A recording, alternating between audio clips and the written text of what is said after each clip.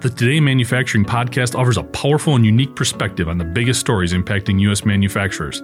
Anna Wells, David Manti, and Jeff Ranke apply their experience as editors of industry-leading brands Manufacturing.net and Industrial Equipment News in providing in-depth analysis of the latest headlines. Their insight, along with a mix of humor and human interest, makes Today in Manufacturing a go-to source. Keep pace with supply chain challenges, electric vehicle developments, labor struggles, robotics, and more by listening, downloading, and subscribing to the Today in Manufacturing podcast.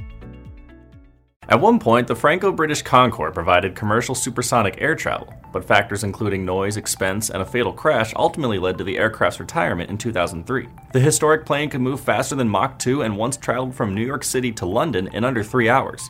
Its capabilities still intrigue the aerospace industry today, and NASA and Lockheed Martin are looking to make supersonic flight over land possible once again.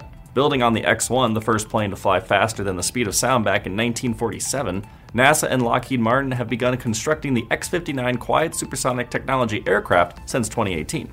Earlier this month, the agency released photos of the X-59 near a runway at Lockheed Martin's Skunk Works in Palmdale, California, indicating the aircraft has moved from its construction site and is nearing its first flight. The X-59 is the focal point of NASA's Quest mission. It is designed to fly at Mach 1.4 or 925 miles per hour at 55,000 feet and reduce the sonic boom to what NASA describes as a, quote, quiet sonic thump. Lockheed Martin likened the intended sound to a car door closing. NASA intends to fly the X-59 over several communities in 2024, during which the agency will collect data on human responses to the supersonic flight sound. NASA then plans to send its data to U.S. and international regulators.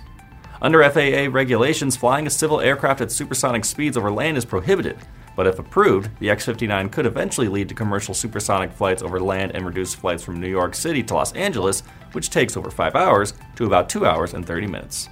I'm Nolan Beilstein, and this is Manufacturing Now.